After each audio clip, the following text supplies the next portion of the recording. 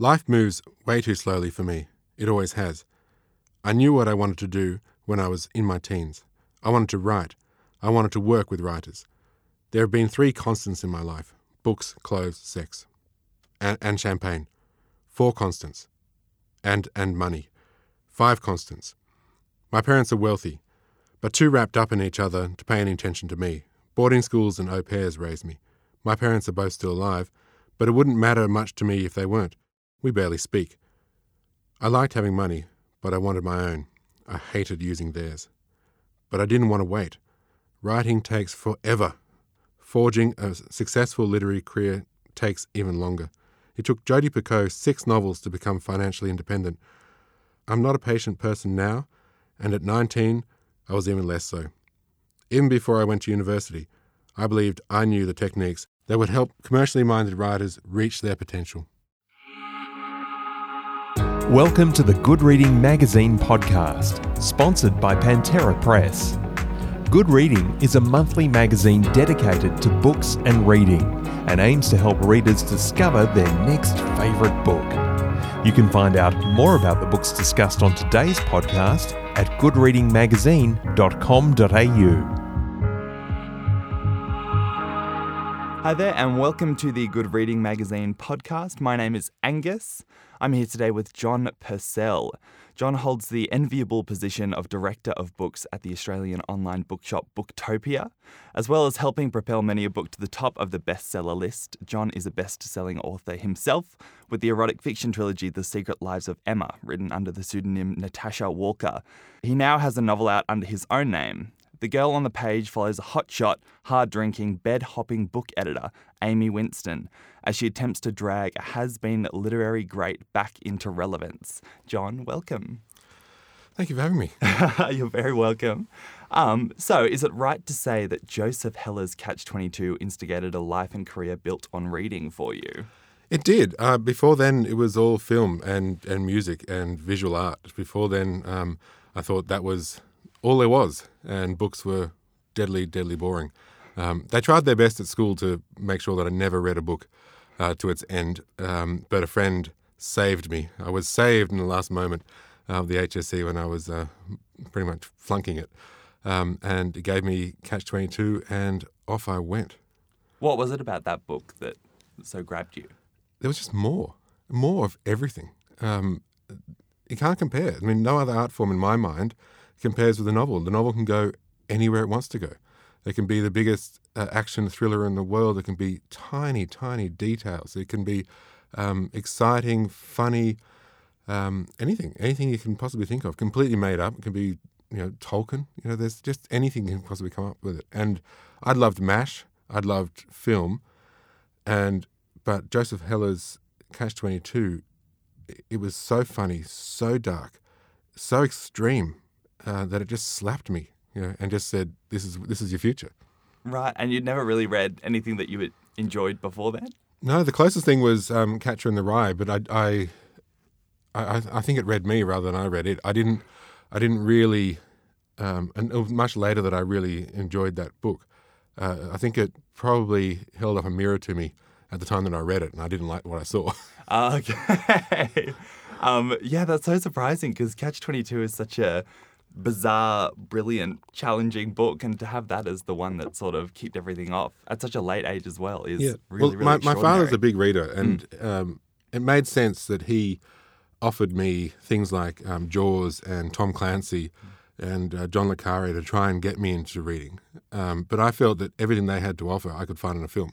So why bother? And so it drove home to me that books were just really not only difficult but pointless. And it wasn't until I flipped over into great literature that I realised you could put so much more into them.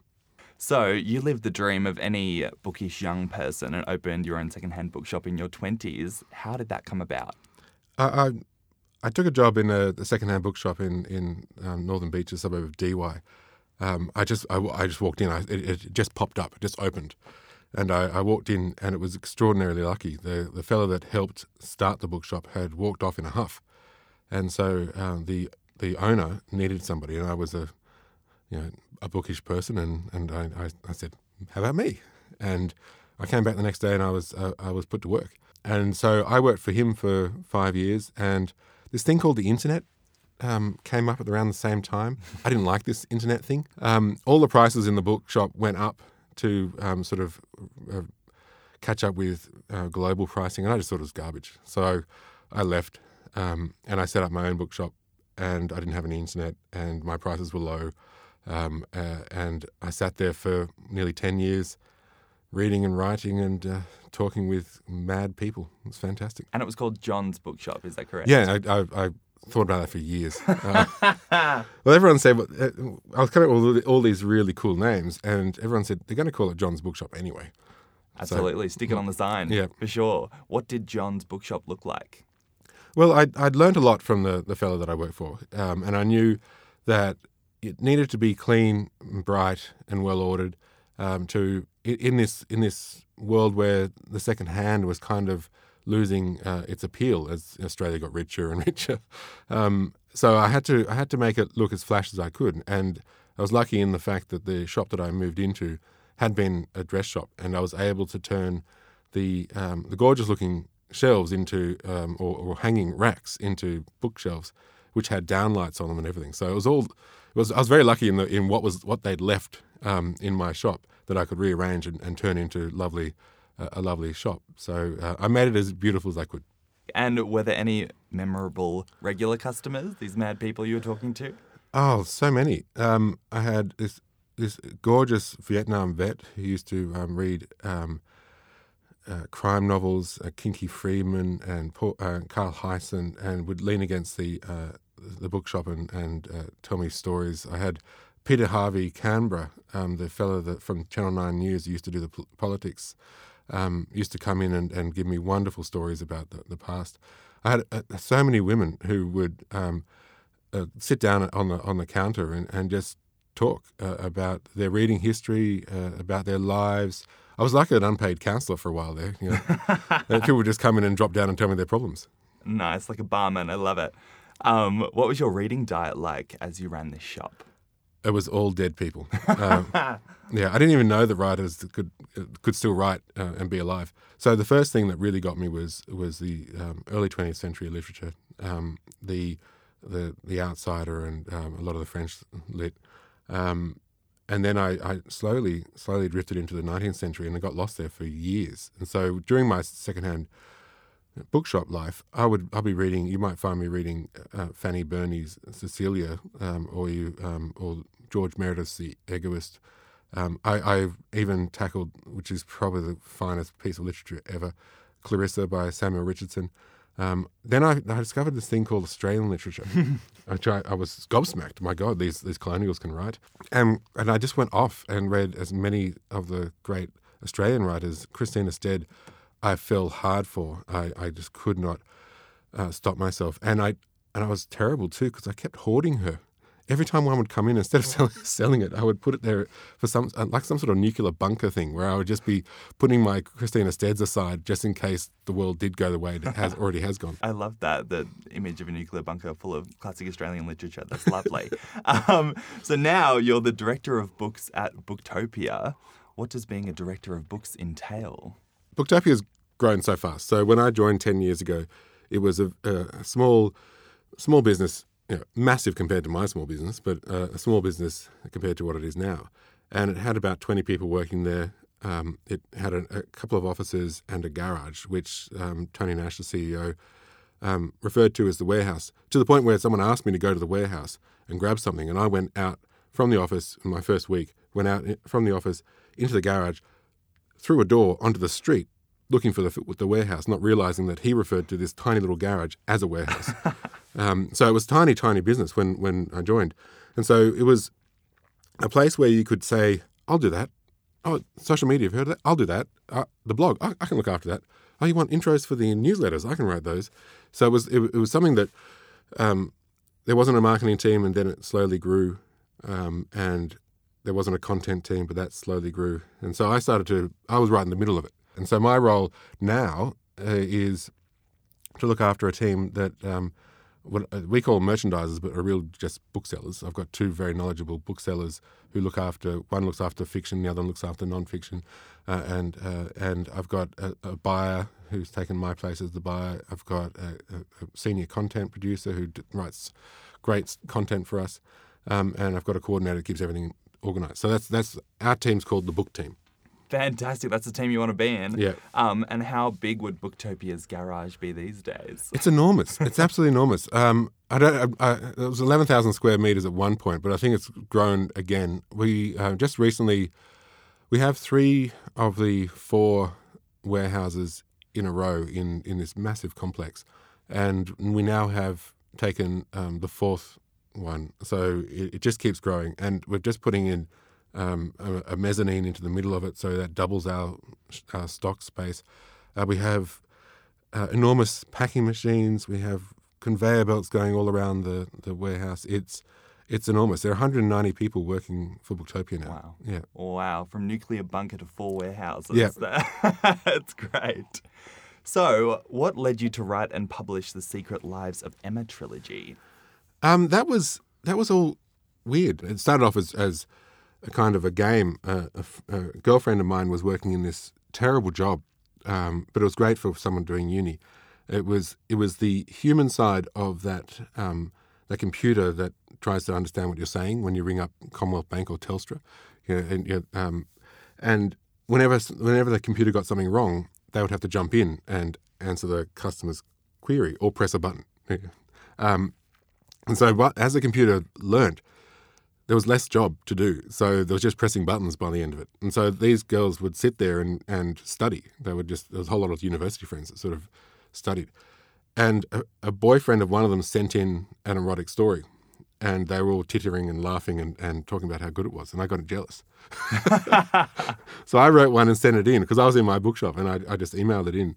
And they ripped it to pieces. They thought it was absolute and utter rubbish. They thought that I had no idea what was going on in a woman's mind. And my girlfriend was appalled. So I was very determined. So I started to write little erotic stories to try and impress them. But what I discovered in that process was that you can't satisfy a full room of women and try to, because they all gave feedback, and trying to write an erotic story which fit every person's fantasy was insane. So I imagined Emma, and I just went, well, Emma likes this. I'm going to go with that. So I wrote this big pile of pages that really didn't have much of a story to it, and I put it in a drawer. And then years later, when I was trying to get another book published, the agent who was having difficulty getting a publisher interested in it said, have you got anything else? And I said, well, yeah, I have this naughty pile of pages. You probably don't want to have a look at that. And she went, I'll have a look. She had a look and she went, this is never going to get published, John. This is disgusting. Go put this away. You should be put in jail. What are you doing? The same day, or around the same day, I got an email from her saying, have you seen The Herald? And I went, oh, you mean that 50 Shades of Grey thing? Yeah, we've got lots of orders for that at Booktopia. And she went, you don't understand what that means, John? I went, no. And so she ran off with the pile of pages to Random House, and they signed it up almost immediately, and it went to print so quickly. So the editor there, Beverly, and I worked like crazy people while Booktopia was was bursting at the seams, and I was doing so much work there. I had this other thing happen, and we edited this thing like crazy. We got it into print really quickly. So I think the beginning of the 50 Shades was in 2012 March. The book went into publication and went into the shops in July. I do remember meeting you for the first time, I think. We were at a book event and you were sitting at the Booktopia stall, obviously, behind a big desk of books. And I walked up and there was one on like a stand, and I picked it up, and it was one of the Secret Lives of Emma books, and it said Natasha Walker, and I was flipping through it, and you said, oh, I wrote that. And I looked at you and I thought, you don't look like a Natasha. So why the pseudonym? They suggested it. I was very nervous because when I was signing the contract, and it was all happening so fast, erotica, we sold erotica on Booktopia largely because you could buy it without being seen, and it was that kind of thing. You were ashamed to be reading erotica. You weren't going to read it out in public, So at the time that this was happening, and it was the beginning of the 50 Shades craziness, it really, I was kind of nervous about it. I didn't really want to put my career at Booktopia was sort of taking off, and I spoke to the boss there and went, what do you reckon? And he's like, well, I don't care. I'm like, oh, good. And I said, well, what if I went under a woman's name like Random House is suggesting? And he went, well, that would be easier. And I went, good. And I was thinking about the kids as well, and my wife and my family. So I thought, yeah, if they wanted, they think it's better, I'm going to go with the woman's name. And it did, I reckon it did help, absolutely. Yeah. How do you choose a pseudonym for yourself? I wanted something extraordinarily boring, so the title would be the thing. Oh, yeah, so Natasha Walker was for me as pale as I could make it, so that it didn't stand out, and that the title was the thing that someone remembered. But having worked in a bookshop, no one remembers authors' names. It's horrible. They always go, I don't remember the author, but the cover was like this, or the title was something like this. Authors have always forgotten. So what prompted the unmasking of yourself as the author of these books? Well, the books had come out and it was all done. And having been in bookselling for years, I knew that it was done, that the curve had done its bit. And I thought, well, I've got one thing left to get another little spike and coming out. And I was so proud of it, and I couldn't tell anyone. It was driving me nuts because it was a big success and then no one knew, and I was really annoyed. Oh, that's so hard. Yeah, so... we knew Caroline Abrington for coming into Booktopia and signing, and we gave her the story, and she's still laughing at it. Like every time I see her, she's got a smile, and she looks at me and just goes, "Can't believe that, John." Like it's 6 years later. I love that. The biggest unmasking since Elena Ferrante, or Australia's version at least. So now we have The Girl on the Page. The first book you've written under your own name, is that right? Yeah. Yeah. So can you tell us about the book and about your character, the young and let's say vivacious book editor, Amy Winston? Well, Amy came to me years ago, absolutely years ago, when I was listening to Amy Winehouse. I just loved the way Amy Winehouse talked about heartbreak and doing the wrong thing and losing love, and also the story of her spiral downwards. Someone that successful, that in control, that talented, succumbing to factors that overtook her life, and I was fascinated by that, and I had this character in my mind, and I just couldn't find a book for it. And I remember talking to an agent years ago about this, and she's going, "That's a really good character." And I went, "Yeah, but have you got a story?" I need to put her somewhere. So Amy was around long before anything else. And whenever I listened to Amy Winehouse, out she'd pop again and go, "Damn you, I've got to do something with you." It wasn't until Malcolm and Helen popped into my head, and Malcolm and Helen are two literary greats in their late 70s, and they've had all the things you'd want out of a literary career. They've had esteem. They've been, in newspapers. They're kind of called icons. The one thing they've never had is any money. They haven't had the sales. They've never gone global with anything. They've been in neat little modern classics collections, but never seen the numbers. And I like the idea of an author like that going out and writing a blockbuster. And this is what Helen does. Helen writes a bona fide blockbuster, and her agent rushes off and gets this enormous deal, a life-changing deal, and they're in the late 70s. So I wanted to see what would happen to a marriage that is built on integrity and trust and artistic ideals that they're shared. What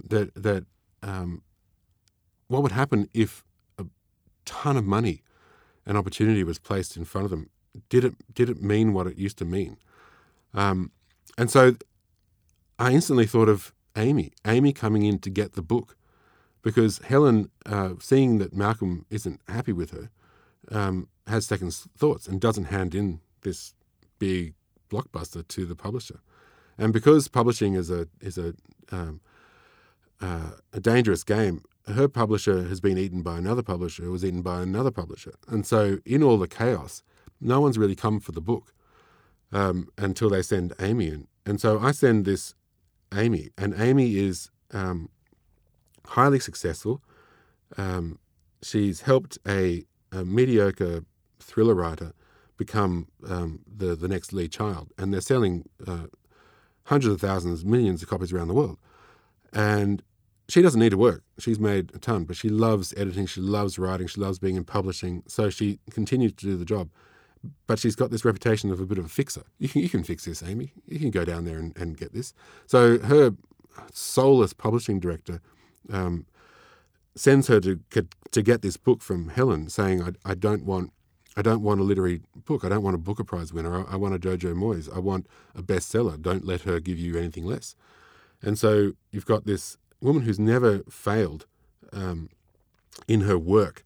She's failed a lot in life. She's never failed in her work, set against these literary giants, absolute and intellectual giants.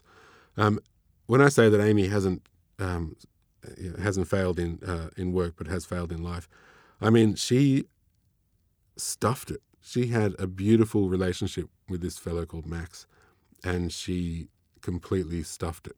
And she has not got over this, and she has been torturing herself about this for years since it happened. She lost her innocence in that time. And so in her private life, she has been sleeping around, she's been drinking, she's been failing to commit to anything. She barely even has a home. She moves from couch to couch, bed to bed. So this extraordinarily wealthy woman and career-oriented, successful woman, when she goes home, she doesn't even go home. I loved it, and that's where the Amy Winehouse thing comes in. This slow deterioration of someone who is just so talented. As you say, this character has a talent for taking a lackluster manuscript and turning it into a book that'll sell 1 million copies, and then she's assigned to this literary giant. So obviously you've got this interplay between commercial fiction, I guess, and literary fiction, and that sort of discrepancy, because it seems like people who read literature turn up their noses at commercial fiction, and then perhaps people who are fans of commercial genre fiction are a little bit put off by, I guess, literature, in inverted commas. What do you make of that whole sort of debate, I guess, between the highbrow and the lowbrow? Well, if you'd caught me sitting in my secondhand bookshop in my black books moment, I would have just been absolutely. It was black and white to me. You're either a reader of literature or you were just a turner of pages. There was no reading involved. There was no. But having since worked in Booktopia and having met so many of the best, most successful writers and best writers in Australia over the last 10 years, and heard their stories and seen just how devoted they are to their work and what it means to them in all genres, in all nonfiction, fiction, kids' books.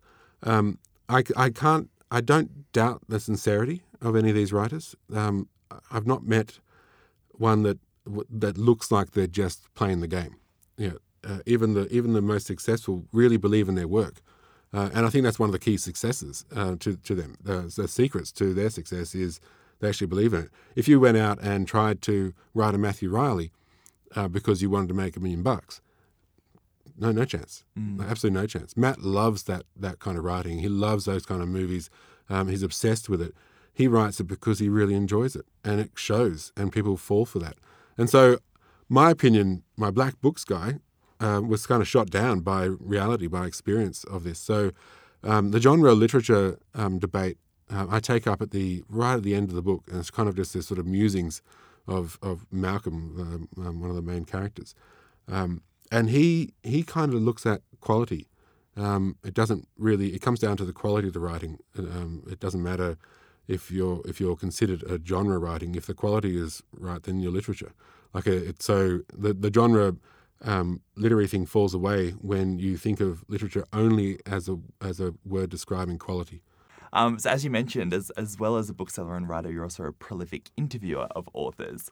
I was just wondering, does that make you terrified to put pen to page or fingertip to keyboard, like when you've just picked the brain of someone like Neil Gaiman for an hour and then you have to go and write your own stuff? It does. But it also liberates, because each one tells their own story and each one tells their own way of writing. So no one ever agrees. Through Booktopia, I've interviewed either via email, at least 1,000 writers via email, but in podcasts, it's hundreds now. And when I ask them about their writing, generally it's so different. Like Solari Gentle writes in front of the TV, absolutely brilliant books. And when people listen to that podcast, they have a heart attack because most of us struggle. and she's knocking these books out, wonderful books, out with seeming ease. When I talk to Hannah Kent, say, sitting across in a podcast, and she is so articulate, and she speaks in perfect paragraphs, and she writes so beautifully. Or Stephanie Bishop, another one, who just gobsmacking in their brilliance. They're the ones that kind of make me shudder and think, why am I bothering? But they also inspire me because they're aiming so high, and that to me is so inspiring because I didn't believe it was happening. I didn't believe when I was in my little bookshop being a grump, I didn't believe anyone right now was attempting these kinds of things. And yet I've met hundreds of people attempting these kind of things, and it's gorgeous and inspiring, and I want to do it after I talk to these people. But then I talk to, like, my Amy side comes out when I talk to Fiona McIntosh, and she is so precise in how she puts together her books. And each year there's another one that comes out, and each year they're loved by their audience.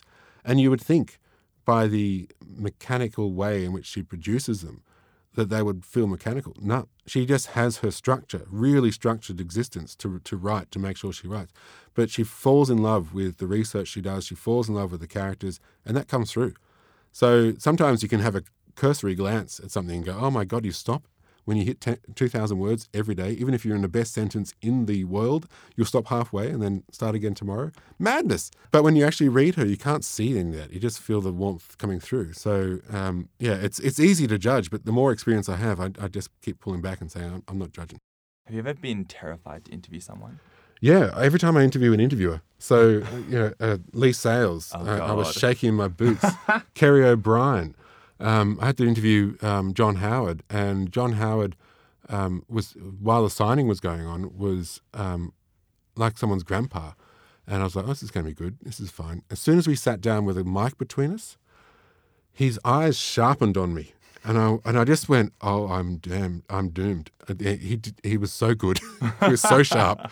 And I just felt like a complete and utter idiot. A.C. Grayling, who I absolutely love, and is so bright and so clear in his thinking about big problems, big philosophical problems. I was shaking my boots, but he's a gorgeous man. He just reached out and made me feel comfortable. My first interview ever in front of a camera, and my first real interview face to face, was with Kate Forsyth at Random House. They organised it, and I could hardly speak. I was so dry in the mouth. But Kate is such a lovely person. She pretty much interviewed me and herself in the process and led me through like putting a bridle around a horse and led me through. So that was probably the most terrifying moment was the first. But having Kate as my first was brilliant. Yeah. And usually this is a trite question, but I feel like it's warranted given that you've spoken to literally over 1,000 authors. What's the best writing advice you've ever heard? Well, Peter Carey wrote on his thing, don't listen to any advice. That was his advice to everyone. Reading. A lot of authors will say the same thing about reading. And I'll get emails from budding writers, and my first question back to them, what are you reading? If they answer, I'm not, I'll almost write back going, why are you bothering then? Without reading, there is no hope. So after spending decades in the industry and writing a book that is in some ways a satire of the publishing world, what are the biggest changes you've seen in the book world, and where do you think the industry is headed? Well, the biggest change was ebooks for a while there, but ebooks have gone away in a way. I think the smartphone has kind of cut off that digital domination. I mean, the audiobooks are now coming in, but I think audiobooks are bringing back people to books. It's a gateway drug to reading. But the ebook suffered with the smartphone because you wouldn't really want to carry an e-reader and a smartphone with you everywhere you go. So the e-reader was left at home. And everyone went, well, I'll just read on my phone. But if you ever tried reading on your phone any book, you'll have Facebook notifications coming in, emails coming in, what's happening on Twitter, I'll just check. And it's very difficult to remain on the page. And I think that's what sort of led people back to books as a place where there are no notifications. And I think that's wonderful. But it's also the Harry Potter generation seem to be loving the actual physical book. So covers are important and bindings are important. We're finding that the younger generation, say between 18 and 30, are very interested in getting a beautiful edition of their favourite book and having a wall full of these gorgeous hardcovers of their favourite book. And so they might have 3 editions of their book. They might have an e-book that they might listen to on audio, and they'll have a quick paperback that they picked up, and then that's the one that made them fall in love. And then to finish it off, to have it on the shelf and have it on Instagram, is you have this gorgeous hardcover. And I love that. I love the fact people are putting books on display again. I had this great fear of going to people's houses and sitting there and people say, do you want to have a look at my library? And hand their phone to you. And you're meant to flick through and have a look at their library. How are you meant to do that in secret when they go to the bathroom? You're meant to be able to go check their library out, and see what kind of person they are. No, I'm so glad that the digital world lost in this instance. So, as a last question, but a very important one, what have you been reading lately that has impressed you? Normal People by Sally Rooney. It's funny you said that. I actually saw someone walking along buried in that book today just as they came to the studio. It is one of the best things I've read for years. And she is she's a true gem. Like the things that she's seeing, the things that she's noting, the descriptions, the tiny details, it is eternal, but it is so now. It harks back to, in my mind, it harks back to writers of the early 20th century and their concerns, but it is so solidly placed in the now.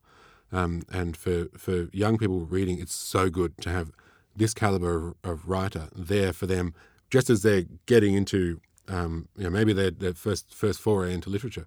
And she is literary to the nth degree, but so accessible. I wish her all the success. I would just give her the Booker now. How often does a book come along like that where you're like, this is really super special? This is years, absolutely years. Because there are so many good bits in books where I go, holy moly, that was amazing. Sally Rooney this Normal People is good from beginning to end, and it doesn't let you down at all the whole way through. And that is just pure talent writing through there, and intelligence, and then this incredible artistic skill. Mind-boggling. Yeah, it's one of those once-in-a-lifetime kind of things. Fantastic. Oh my God. Well, I will be definitely checking that out now after I finish The Girl on the Page, of course. Well, thank you so much for coming by and chatting to us, John. Thank you. It was wonderful. The Girl on the Page by John Purcell is out now from Fourth Estate in all good bookshops, including Good Reading's online bookshop at goodreadingmagazine.com.au.